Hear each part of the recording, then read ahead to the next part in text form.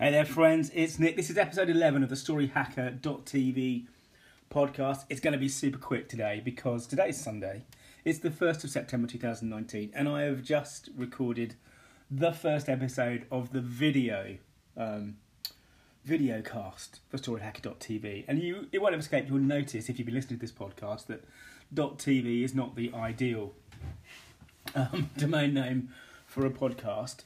But that's partly because, as I explained earlier on, the podcast is in a way setting the stage. Really, it's giving me perhaps a bit more of an experimental place to find the kind of stuff I want to talk about, to improve the content and so on and so forth. But in any case, today is the first video day, so search for Story Hacker TV on YouTube, and you'll see the first video.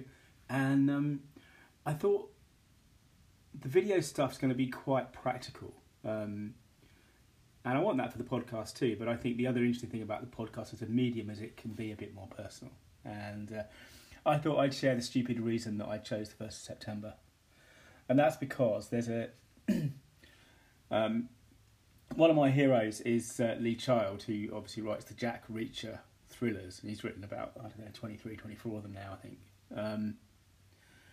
And I guess he's probably my second favourite author after Stephen King.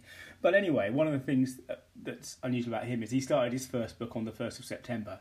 And every year since, he started the next one on the 1st of September. So I thought I would hijack the 1st of September for Story Hackers and maybe use a little bit of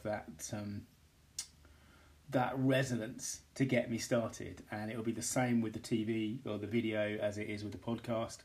I think, based on what I've learned from people who've done it before, I think you're probably looking at 50 or 60 episodes before you really sort of hit your stride, and that's one of the reasons why I'm doing this all quite under the radar, really. And we'll see what happens. Anyway, happy Sunday, happy September, and thanks for listening.